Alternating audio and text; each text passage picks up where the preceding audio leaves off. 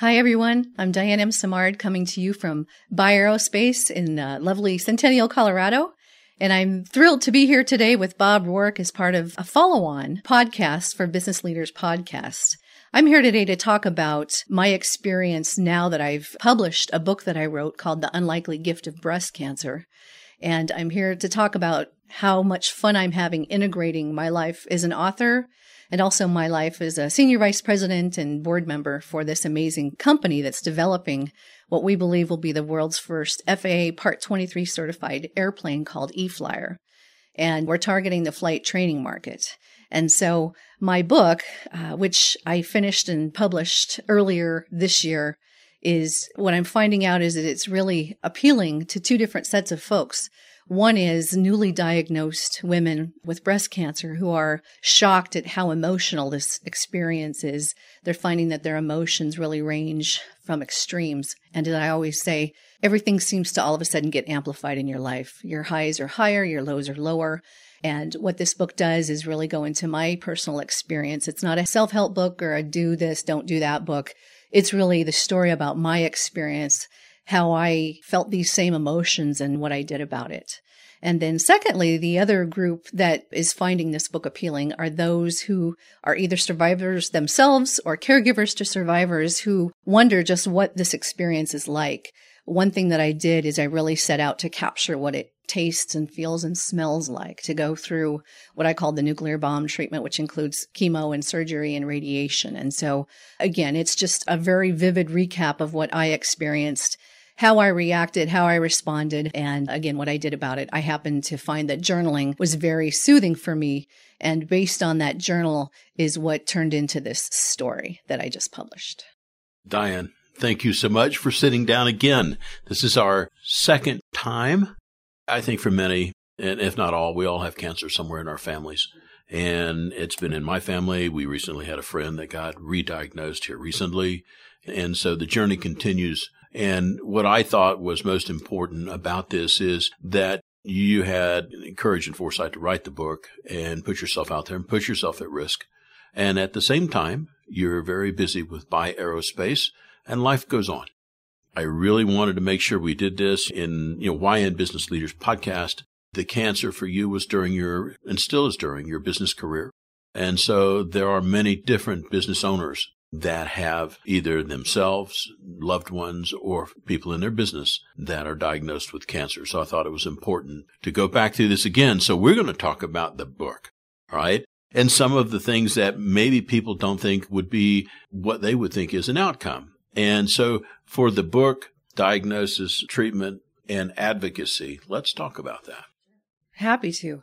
Of course, writing the book was part of my healing process and continues to be. As I mentioned, I journaled. I found that I couldn't find anyone to talk to, and I asked my oncologist for a therapist that I could meet with one-on-one who understood what it's like for a type A business executive for myself who very much needs to think she's in control to go through this process, which, again, statistically, we knew the outcome likely was that it was going to be treatable and go into remission, which thankfully it did. However, I was more concerned because I think in terms of, I would say, a chess player. I'm often thinking 5 years, 10 years out. And I was concerned about how this experience, this traumatic experience, was going to impact me psychologically over the long term. And so it was when I asked my oncologist for a referral to a therapist, and she didn't know of anybody, but she recommended group therapy, which I'm not a group therapy person, that I started digging into why there's a lack of practitioners. Well, as it turns out, there are therapists who do see cancer patients. The key is, though, that most of them get their training either at the postdoc level or on the side. It's very specialized. And I found that no one at any university in this country was offering oncology psychology training at the graduate level while they're still in school. And so because of my business background, I saw this as an opportunity if I seed funded and launched this specialty. And it's called the Center for Oncology Psychology Excellence, or COPE, and it's at the University of Denver, that it would start to bring attention to the importance, how big of a gap there is in our healthcare system, that it's not just cancer, but other traumatic health experiences, that we're not paying any attention really to the individual experience My cancer experience is likely different than other breast cancer patients because my body chemistry, my background, how I deal with stress and trauma. And so I really hope that all of this attention that the book is bringing and that I'm trying to do during my advocacy brings more attention to the importance and the long-term impact, again, psychologically, of such a traumatic health experience. How long has COPE been in place at University of Denver? So it's 2.5 years old. It was launched in February of 2016, about 3 months after I finished my formal treatment. And the first classes were offered in the fall of 2016. And I'm so pleased that since COPE was launched, that 64 students have either taken some or all of the COPE classes. There's 4 classes in the COPE offering. And then in addition to a classroom component, there's clinical components because these are clinical psychologists, the psychologists that will see patients as opposed to research psychologists that are doing the research work. And so the COPE clinic aspect to it, in its first year alone, the COPE students provided over 7,000 hours of assistance to cancer patients, survivors, and their caregivers at the COPE clinic. I just think about the math of the hours. And so there's the concept of the class when it first was launched. Mm-hmm. And with the students going through and getting the feedback from the crowd, for lack of a better term, what did you see on the evolution of COPE from 16 to 17 to now? Yeah, so there's quite a demand for it. And because of the work that's being done to start to try to rid at least our culture of that stigma of you have a mental health problem, that the brain is part of the body, and that sometimes the brain gets impacted because of traumatic experience, war experience, cancer, divorce, death, and that your brain can start to not function again as it should. And so it is the early efforts to really bring more attention to the fact that you're not a horrible person. You're not purposely trying to do these things. Your mind is just not working properly. And so I think the early results are that several survivors have reached out to me to say, I'm a 3-year, 5-year survivor. I am having PTSD nightmares like you wouldn't believe. And so oftentimes people respond to me this way too, is that you're a survivor. You've survived cancer. Your cancer is in remission or whatever the technical terms are. You should just be grateful and happy that you're alive. And what happens is that you have these emotional triggers. For example, there are people who are an emotional trigger could be a certain smell. For me, it's a piece of plastic Tupperware in our cupboard that when I was going through chemo and barfing up a lung every other week, some friends gave us some frozen meatballs in this piece of Tupperware. And I see that in the cupboard and I get nauseous. And so it's a trigger. And again, there's early research. I'm very interested in the research aspect of this too. There was one study done a couple of years ago in the cohort of the group of survivors of all types of cancer that were studied. It was about a group of about 500 survivors. And at the 6-month mark after their treatment ended, 21% of this group was diagnosed with PTSD. And it appears that the PTSD symptoms spike at the 6 to 12 month post-treatment mark. And then at the 4-year mark post-treatment, that PTSD percentage is going back down to kind of the national average, which is about 6.8% of those citizens in our country that are experiencing PTSD from whatever trigger or reason at any given time. I think about the folks that are listening and they're going, all she's missing is a cape and a big S on her chest, and you think about that. And so the folks that are thinking about this said, how did you get the book done and work full time too? So Bioaerospace, this is our 12th year, and I've been an employee, very interested in what we're doing, an investor from almost the very beginning. And so we certainly had our lean years like any company does. This launched right before the recession of 2008 started. And so I worked through treatment, and my treatment lasted 10 months. And I worked as much as I could, which was on average about half to 3/4 of the time. And my business partner, George Bai, was so wonderful about allowing me to have the time that I needed to be home, just trying to recover from, again, you've said it before, Bob, they do their best to try to kill you during this treatment process. And as I was coming out of treatment, getting my energy back, rediscovering who I was, I found that spending 30 to 60 minutes at home at my home office writing every morning was a key part of my recovery. Again, it was that therapy. It was capturing. It was actually how this came about was that I ended up writing the first manuscript for this book exactly a year after it happened.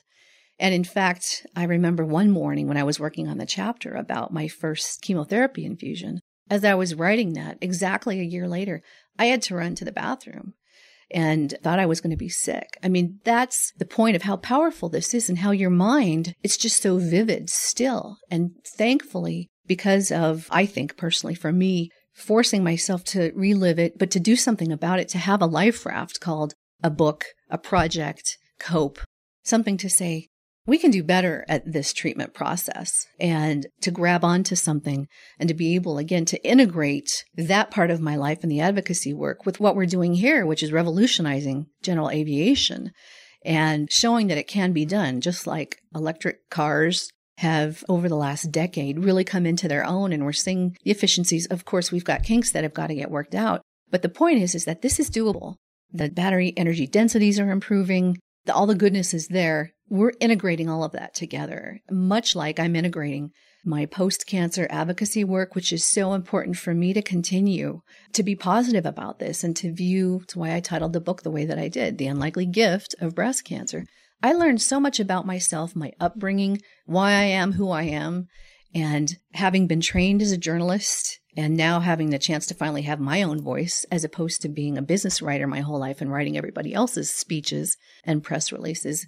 The doors have really opened for me. And I'm just so grateful that others are responding to the fact that this can be an experience of self-discovery and transformation. It's not a desired sorority or fraternity to be a post-cancer survivor. And the thing that I was thinking about as you were talking is, as you're innovating and advancing and reflecting and doing what you do in the business world, and you have a long history of being successful in the business world, and you think about how in the world do you take this particular horrific experience. I remember you were talking about the red, whatever it was that they gave you, and your comment was, if it spills outside of the injection site, it'll burn your skin. And all I could think of is, well, what's it doing on the inside? But I think about how to turn this around and create something to help others. And I read the book. The part that sticks in my mind the most is when you were driving your car and yelling away. I think that it's like the arc of the book. And what Bob is describing is, I'm about halfway through chemo, sick as a dog, trying to slog through life, praying that I'm going to survive treatment. And I had never gotten angry. And I had just come from lunch with a dear, dear friend, and all we talked about was cancer. And I told her, as I went on and on and on about, I just wouldn't shut up about cancer. And I made this comment, and I said, I'm so sick of talking about cancer. This cancer cloud follows me everywhere. And she interrupted me. She said, Diane, you need to start living your life again as though you don't have cancer. And it was just brilliant. And so that was the moment when I realized I can make a choice whether or not I let cancer define me. And I decided I didn't want to be defined as the cancer survivor first and foremost.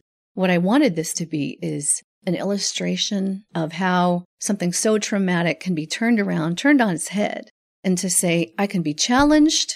I certainly found out the depth of my strength and ability to bounce back. But I was just determined to say, this is going to change me. And for some reason, people are really interested in, because by this time I was starting to send out updates about what this was like. And so many of our friends were responding to the details that I was describing, that they're like, no one ever wants to talk about cancer. And I've always had these questions. And I'm like, oh, ask me anything. And it's okay to talk about it or not talk about it. It's just whatever is in here that feels right for you. And after I left lunch that day, I often call myself an enigma because I have all these contrasts in my life. I'm a control freak, but yet I look at things differently. I look at challenges as an opportunity, and I'm more interested in what people do to come back from adverse situations than what they did to make themselves successful. Whatever. Well, I think about that in the book. There was one point you said, I decided to cut my hair off before it fell out. You're going like, I'm going to exercise control where I can, and sure enough, treatments, whatever remaining, fell out. I equate that, again, use a business analogy. So how many of us have been in business and the day's going to come when you have to make some cuts, cut staff, cut expenses. And I've seen, my experience has been that there are those CEOs and leaders who see this coming, hate it, and wait till the absolute last moment when they're barely hanging on by a thread before they do it. And then there's those that say, all indicators are such that this ain't going to get better. We're going to have a plan for how we're going to come back from this. But in order to do that, we need to make these changes right now. And you can certainly continue to pray and hope for a miracle, but pretty thin strategy. It is. And what it does is it beefs up your plan. And, I'm going to be the one that takes the biggest cut or whatever that plan is. You show leadership, but you show and you be proactive to say, I don't want to wait till the absolute last minute to watch my hair fall out in the shower. I didn't want that additional self-inflicted trauma because I knew that was going to take me over the edge. So I'm like, and I actually had my hair cut off 5 days after my first chemo infusion because my hair just felt brittle. Oh, it's just awful. It felt like I hadn't washed all the shampoo out of it. And so my husband helped me, and it was very liberating for about 24 hours until, again, those emotions came back into play. And I went back to the office. I came here the next day, and I was so nauseous. The wallpaper made me sick, the color of the wallpaper. Oh, it's just really incredible. And again, the reason for me is that the anti-nausea drugs, I jokingly say mind-bending drugs, but it really is working with your mind, trying to convince your body that you really aren't sick. Because the red devil, the red called adriamycin, it's really, I equate it to drain cleaner is what it's doing because it's wiping out those unhealthy cancer cells. But at the same time, it's got to kill off the good cells. And so why I lost a lot of weight during those 4 chemo infusions is that your body uses all the calories, turns it into energy to rebuild the healthy cells that have just been obliterated. But the problem with me was that when I switched chemo drugs for the second half of chemo, I had that infusion every week. And those darn steroids that are so important to tolerating the nausea and the side effects, then all of a sudden it's grabbing all the water and all the fat you're putting in, and just the opposite happens. And so I was putting on 1 pound a week, still eating as healthy as I could and trying to exercise. And it's just brutal. It just could not be more frustrating and dehumanizing of a process. I think for many folks, they talk about the pivot point, and character's defined not so much by what you do when things are going well. Character truly is defined by when things are not going your way. So I think about this, and you've been through business challenges, you've been through the health challenge, and so on. And, there's probably other business owners out there. So I've had a few challenges. I'd like to share my thoughts after success, after coming back from the challenge. What advice would you offer to that business owner that's out there thinking about writing a book? For me, as far as finishing a project like this, it was so cathartic. An added, incentive for me is that this was a very spiritual experience, a spiritual awakening. I had already had it with organized religion. And so I kept having these thoughts, call them God moments or whatever, but it became so important. And my friends and those who knew me gave me such affirmation to say, we really want to read about what it is that this experience is like. So all the signs were there that I needed to do this. I didn't do this, and trust me, as a self-published author, you don't do this to make money. Yeah, not for the money. This is just important. This is certainly the biggest project I've ever taken on, but I wasn't going to be at peace with myself and really be able to shut the door on this part of my life, this life-changing experience, until I accomplished this, until I finished this. And it took forever. Like in business, 2 to 3 times as long as I thought it would. I didn't really have a budget, but I've done all kinds of business writing, proposals and press releases. This is my story, and I wanted to get it right. I did a lot of digging deep into family history as to what molded me. The father-daughter relationship is really a key message throughout this. And it comes out. It does. It does. And I'm at peace now because I discovered so much about myself and why I am who I am. I always thought my calling in my career was to be the number 2 gal, to be there to put the words in the leader's mouth, to make him or her look good, because I had thrived at that until I went through this and I realized I have my own voice. Some people seem interested in what it is that I have to say.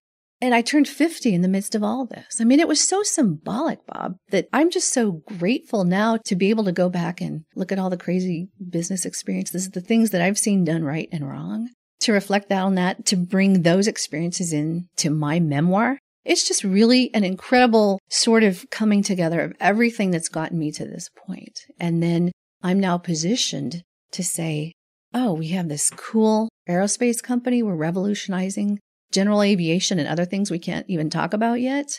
And then there's this other advocacy part. I hope to have several more books in me. Working full time, it's really tough to be your own publicist, and I'm doing the best I can, but I just want to take my time. I tell you, if I tell future stories and publish future books, it's not going to be the 100 things you need to do to be successful. I'm not interested in that. There's plenty of people in self-help books and really wonderfully published authors and books about how to do that. I want to go back and talk about what's the worst day in your life, the lowest point of your career, and how did you pull yourself up by the bootstraps and get out of that? I find those stories to be fascinating. You know, I always think about there was a point, there's a place, there was a moment. And for many, and you'll go, on this day at this point, I decided. And and it's common. I had this conversation with my daughter this morning. I said, you just went through a whole bunch of stuff. I said, tell me about your decision process. How did you decide? And what do you think about how you decided? Like, you have a really good idea of what a crappy day looks like. Yeah. So then that's how my book starts. It starts on that the moment I was diagnosed, and then what I processed for the next 4 or 5 hours. And by the end of that day, that horrific day, I had a plan, because that's what business teaches you, I think, is to think methodically, to say, I could go spend the next 3 weeks wallowing in self-pity, drinking myself into oblivion, or I can do what we do in business, which is not wallow in all this, to say, oh, gee, here's another unexpected. What am I going to do? Exactly. And I was really bitter and angry. Well, not really angry, but I just couldn't believe. I'm like, God, I'm turning 50. Come on. And I've just been through, as a really amateur angel investor, wanting to help other entrepreneurs develop their ideas. Oh my gosh, it's been such a merry-go-round. And the stories that go along with that. I just couldn't believe here I am facing what could possibly be the biggest challenge of my life at a time when I'm just looking for peace. You wonder, there's always this entitlement thought. I'm a certain age. Yeah. I've got a certain amount of whatever it is, mileage behind me. This shouldn't be happening to me now. I've heard this a lot and read about it some. And you go, what makes you special where you think it shouldn't be you? Yeah. And so, the short answer is you just got to pull your boots on and get busy. I have several moments like that throughout my story in the book. And in fact, even through treatment, as I was getting started with chemo, my husband, Rini, and I would always bust up laughing because stuff happened to me that just doesn't normally happen. And so, for example, I got really sick the first time I switched chemo drugs and got started on the next phase of my chemotherapy, which is this evil wonder drug called Taxol. So thankfully, I was alone in the infusion room that day, because I, once again, had been barfing up a lung for months being sick. And so I thought, well, this drug is supposed to be less difficult on my stomach. But because our healthcare system doesn't have a test to see whether or not I'm allergic to Taxol, they give me a double shot of steroids beforehand. And they do this pre-chemo drip. And so I'm like, oh, I'm not sure. I have a really weak stomach. And they're like, well, I said, what's the alternative? Well, you could die if you're allergic to Taxol. And I go, once again, are you serious? This is the best way we have, is the just try it method. But I'm like, okay. So they gave me the double steroid. And so for the next hour, while I'm having the Taxol infusion, I ended up not being allergic, thank God. But the double dose of steroids, it's like, imagine you're a dog and you're chained to a post. That's what it felt like, because you have these leg twitches and these jolts of energy and you're just angry. I just wanted to just scream. So I went through that for an hour, and it was when they went to do my port flush, and you have a port inserted under your skin. And so the last infusion of the day is saline to flush out your port so it doesn't get infected. So they put that saline, hooked me up to the saline, and then all of a sudden everything started to spin. And I told my husband, Rini, I said, bring me a wastebasket. And I unleashed 7 times. So all the medical personnel came rushing in, and they said, well, that shouldn't be happening. That shouldn't be happening. I kept hearing that over and over. Everything just happens to me differently. I'm not normal. And I said, I don't know what it was. It must have been the double dose of steroids. And they go, well, you're not allergic to Taxol. That's good. And I said, but I don't know. This made me sick. Can I go back to a single dose of steroids next time? And they're like, well, it depends on what the doctor says. And it ended up that I was able to just do the single dose. But it's just weird stuff happens to me. And everybody's reactions of, you're just so different. People usually don't respond in the way that you do. And I go, I think that's my gift. That's who I am in this world. Call it abnormal or unique or different or whatever you do. But I just accept that I live my life differently. I always have. I think about the stories, and I actually wrote a review on a book, and I said it's a first-person shooter view because you're in the midst of doing what you do and being different and writing the book, at the same time. So you've got the book, you've got the manuscript, you got the journaling. You and I talked on a previous podcast. You were still in the midst of titling and trying to bring it together. And now we're here. And now you've got some stuff going on with Buy Aerospace. A certification recently? Actually, we're in the queue. We've applied. And so the airplane program has to be much more mature. We have to have a whole bunch of test flight hours on the airplane. And we believe we're very early in the process. Again, what Seth's talking about, differentiators. What Bioaerospace is doing very differently with electric airplanes. Our electric airplane is we're targeting a specific market. And all of your business listeners will likely appreciate this. There have been electric airplanes flying for some time. However, we're targeting a specific market. And we're applying a business case to electric airplanes. And our business case is that we're trying to help address the commercial pilot shortage, which is going to be chronic in 20 years. I mean, regional airlines have already shut down because they don't have enough pilots to staff. And so it requires 1,500 flight hours. There's all these. It's a very expensive endeavor if you want to become a commercial airline pilot. And so, in fact, as much debt as being a doctor or a lawyer, believe it or not. And trust me, most pilots don't start out earning high salaries. And they're not paid very much to start. Correct. So anyway, we're optimistic that because of the efficiencies, and there's many efficiencies, and the electric motors, Siemens is our electric motor partner, and the battery energy densities are getting so much more improved that we believe by the time we achieve certification, which we're projecting for 2021, and the way this works is that as the batteries improve, the same airplane airframe is just going to be able to fly longer and longer and longer. And so it's not like you have to completely retrofit the airplane to accommodate that. It's put in a higher, more denser battery. And so again, flight schools are starting to realize this makes a lot of sense because, again, as we've talked, Bob, they used to fly a Cessna 150, 152, and the average age right now of the current training fleet is over 50 years old. And so, like the same year of airplane that you flew back in the day, it's still in use. Yeah. And so we're hoping and optimistic that this will be a shot in the arm for this industry. And to address this, again, as the world starts to rely more and more on flying people from point A to point B, that we'll have the pilots because the military isn't producing as many pilots in the past as for a whole host of reasons. And then the current average age of pilots for the commercial fleets, they're getting older and older and they have a restricted retirement age. And so. And they're even talking about extending that to try to solve the problem. Exactly. You know, when you look at this journey and, for the folks that are concerned, they're in the workforce and they're going, what's my employer going to think? And then currently they're going like, I think journaling would be a good idea for me too. I'd like to produce a book as well. You were supported on both sides, both from Bioaerospace and George, and also they supported you in your book effort. You want to talk about that? Yeah, that was so great. Again, this is a very special company. Not everybody gets us, and that's okay. We like to think we do things differently, but loyalty is a really big deal for us.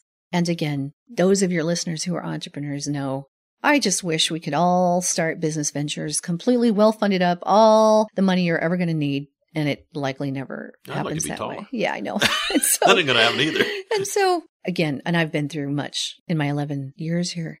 This was just another part of life. This was another aspect, element, dynamic to who I am as a person. And the fact that I had such loving support here and understanding and encouragement to express myself in this way and to finally, for the first time, get out in front and to say, I'm going to stop telling George's story for this moment and I'm going to tell my own story. Again, not because I want the attention. Apparently, this is an important part of my recovery. And for me to be able to keep this in perspective by saying, here's a small town girl that went through this and here's how she dealt with it. And she is really damn grateful to have been given a second chance at life. And I will always, because I saw so many individuals cursed with cancer who were not going to survive. And it was important for me to be a witness to that. It was heartbreaking. But I believe you have to see the bad before you can appreciate the good. I think about what I understand of your ethos. I learn, I share, I pass on. And I think about, for you, you're back basically full-time in the saddle with Bioaerospace. What do you think, if you were to contrast the Diane before cancer at Bi and the Diane after cancer at Bi, what do you think the key differences are in what you bring to the table? Yeah, so the pre-cancerous Diane was always holding back, always apologizing, always saying, there are smarter, better, well-spoken people than I am. I am just best positioned being number 2. That's my place in life. And again, it's not just the experience. It's the fact that when you're a woman and you're 49 and a half years old and you go through chemo, that launches you into menopause. And again, not to get so personal, but that's a key part because my type of breast cancer is fed, if you will, by estrogen. They shut off my estrogen 4 years ago. So now I have they took all the filters away. And so I have been known to blurt out in meetings things I would have never dreamed of saying before. Like, that makes no blankety blank sense. And again, I hope that I do it respectfully enough, but I just can't hold back anymore. I just can't. I joke that it's because the estrogen's gone and they give you therapy, these drugs that shut off your estrogen permanently. It's hormone therapy, not hormone replacement, because they don't want me to have estrogen because that'll bring back the cancer. But again, my body thinks differently and I just can't hold back anymore. And sometimes I'll just say, I've been known to do this with George, is like, I'll sit through a meeting and I'm fidgeting and I'm like, oh my God, I am going to unleash once this meeting's over. And I do. And, I try to be respectful, but I'm like, George, I'm going to have a lack of estrogen moment here and I'm about to go off. But it's not just complaining. It's like, okay, here's what's happening. But I always try to offer a solution. I'm just not a whiner about it. Here's what we can do differently. Let's think about this in a different way. I tell you, just being able to speak freely is so liberating for me. I was going to ask you in the pre-cancer versus post-cancer, Diane, with this newfound candor or unleashed candor, perhaps. How does that make you feel? It's like a rebirth, to be honest with you. I think this is the real me. And I was just on Facebook last night corresponding with my cousins on my father's side. Their beloved father was my favorite uncle. And he was the life of the party. He always had jokes. And when my Uncle Frankie walked in the room, everybody just got happy. It's like, whew, Frankie's here. This is going to be fun. And so I found out that I have this dry sense of humor of, like, we have instant messaging here. And I'll read something and it's funny. And so I'll pull up a clip from a movie and I'll just send out an instant message in the midst of everybody's day here. And you can just hear us all laughing. That's what I do. Just because, I don't know, I just need to take 30 seconds here to have a laugh. I don't take things nearly as seriously anymore. I'm very passionate about being an author and helping other newly diagnosed cancer patients as a listener, not telling them. I just listen. What are you feeling? But I don't know. Life is such a gift. It's to be celebrated. I'm not here to tell you how smart I am. I don't have all the answers. I just find funny stuff that happens in everyday life. And I combine that with caring and finding meaning. That's who I am. I don't have, again, a top 10 list for what you should do to be healthier, wealthier, successful. I have a need and a passion to help others, to be available, to be a cheerleader almost. Well, with that being said, what's going on with COPE now? Yeah. So COPE is sustaining. It's doing very well. But again, when you have an entrepreneurial mind like mine that never stops, it's not nearly enough. And so I've talked to several organizations, if you will, other universities about offering this same COPE format at other universities, because pretty much it's not a problem in Colorado. It's everywhere. And so that's how I think. And I've tried to initiate some conversations and there's some level of interest in emulating COPE. And again, I don't want to be getting credit for all this. I just think that our healthcare system needs more evidence and statistical information to show. Personally, I think that by offering more individualized mental health counseling while you're going through and after this process, and then paying more attention to the caregivers, this is really traumatic for them too, to say, we're going to look at you as a human being, not as patient number 57 today, and to say, you had a death in your family last year. This is like the second whammy in a year. We're very concerned about the level of stress in your life. How are you dealing with this very challenging process? Again, I'm not doing this for me. I really am not. And I think what has resonated with a lot of people is the fact that I do what I do. Aerospace, airplanes are cool. I'm not a pilot. I just see really cool business opportunities. And I think, again, there's money to be made, sure.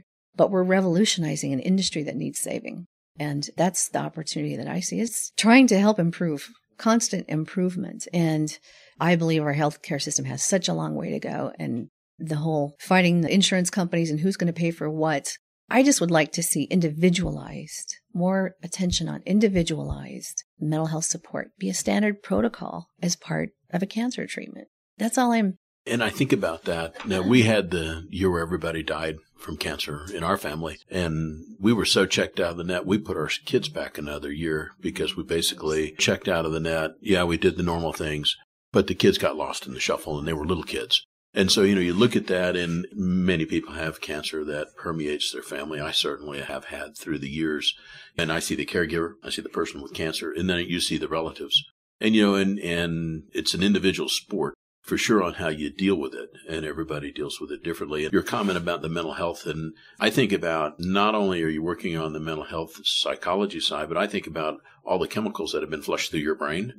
And, if you were a healthy person with all that stuff through your brain, they would treat you for being poisoned. And I think about what rewiring happens in the brain post-treatment. Yeah. And I'm not sure we really want to know. Yeah. That's great. Nor do we have much, if any, research on that. And so on that note, I would like to add that I've had some criticism, actually, and I respect this, from those who have, let's say, an untreatable cancer that are a later stage, who are, why are you worrying about the people that are going to live? Worry about those of us where there's no effective treatments. We need to focus on research to find cures for my type of cancer. And I don't disagree with that. There's no black and white in this. My challenge back is, again, for the whole healthcare system, is the fact that statistically, lives are being prolonged because in some cases, treatments are more effective because we've had all of this research.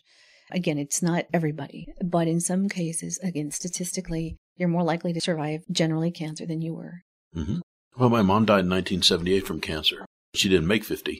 And what she died from then is now curable now. It's heartbreaking. You can't do research on a person that's passed. So you have the survivors as a pool. And so to that point, that's why I come back and I just ask and I say, but think about the fact that everything that I continue to do, and yoga and trying to have less stress and to joke about things a lot and not take myself seriously, I've met plenty of survivors who are 10 years out as a survivor. Their anxiety is getting worse. And they are so freaked out about cancer recurring because they're aging and they're saying, like I do, gosh, could I have gone through what I went through at age 50, at age 70? My take on that is, what's the alternative? Right. Yeah, I know. And you do what you do. No, you do. And again, it's perspective. But there's no easy answer. I am not we must do this. All I'm saying is take a look at the situation. And to your point about, it impacted your children at a young age. And this experience, because it's so frightening, it's so many things. And again, statistically, you survive cancer once, greater chance it's going to recur, all those things. And so I was kind of at a 0% risk, if you will, for cancer happening genetically, because I don't have any cancer genes, but dementia and heart disease. Absolutely. There's tons of that. And so I have to remind myself that I'm not all high and mighty because I survived cancer once. I'm still eating healthy for the heart disease. And life is complicated. And so focus on living. And that's a theme in my book, is that all my life, my mother, health professionals have just said, focus on living, celebrate your life, be grateful, all of those things. Oh, there's things that are just going to make you angry. And that's what adds color to your life.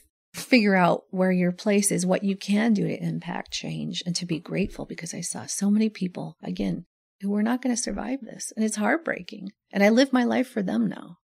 I think about the book and, to kind of bring this to a close, because I've been harassing you for a while now. Again. It's always fun. It's always fun, though. The Unlikely Gift of Breast Cancer is the title you ended up with. As you think about, you've got your notes from along the way. Mm-hmm. You went through the draft. You did all the things that you do as a journalist that you know how to do. So for the person that has that book in them, but as importantly, for the person, too, that may be trying to understand, obviously your book's available on Amazon and elsewhere. What advice would you have to wrap this up to that budding author that wants to get that book out? It's find the motivating reason that will allow you to spend 15 or 5 or 30 or 60 minutes every day, or 5 hours a week, or whatever it's going to take. Figure out what it is that's going to motivate you to want to do that. And like I said, making money is not the reason. It's just not. No. And is it an opportunity? Is there something that's nagging you that's unfulfilled? It really is an accomplishment. Honestly, though, when you get that first box of books in the mail, the work is just starting. Writing a book is the easy part. And I'm not discouraging anybody from doing this. And I did the self-publishing route. There's over 700,000 self-published books in this country alone every year. And so I just do what I can to be my own publicist, try to bring attention. I have wonderful friends who are helping me get Amazon reviews and that's all important too. But again, it's to find that right motivation. Whatever it is going to get you out of bed at 5:30 instead of 6 o'clock every morning to do this, because it is a process. I had 13 revisions of this book, and I hired a professional writing coach because I was trained as a journalist to report a story. That was really helpful, though, because she held me accountable. And so, again, much like in business, figure out what it is that motivates you, those milestones, the accountability. Is it going to cost you money? And my writing coach told me at the end of our 6-month engagement that most of her clients get 1 chapter written. In the 6-month engagement, I got the whole first manuscript done. So again, figure it out, what motivates you in your life, and then apply that to this. Well, Diane, this has been a pleasure. I can't tell you how much I appreciate you taking the time again to share your insights. And for you folks out there, The Unlikely Gift of Breast Cancer, I would urge you to pick it up. I think you'll find it informational. And also, it's a good read. So I enjoyed the book myself. Thank you so much, Bob.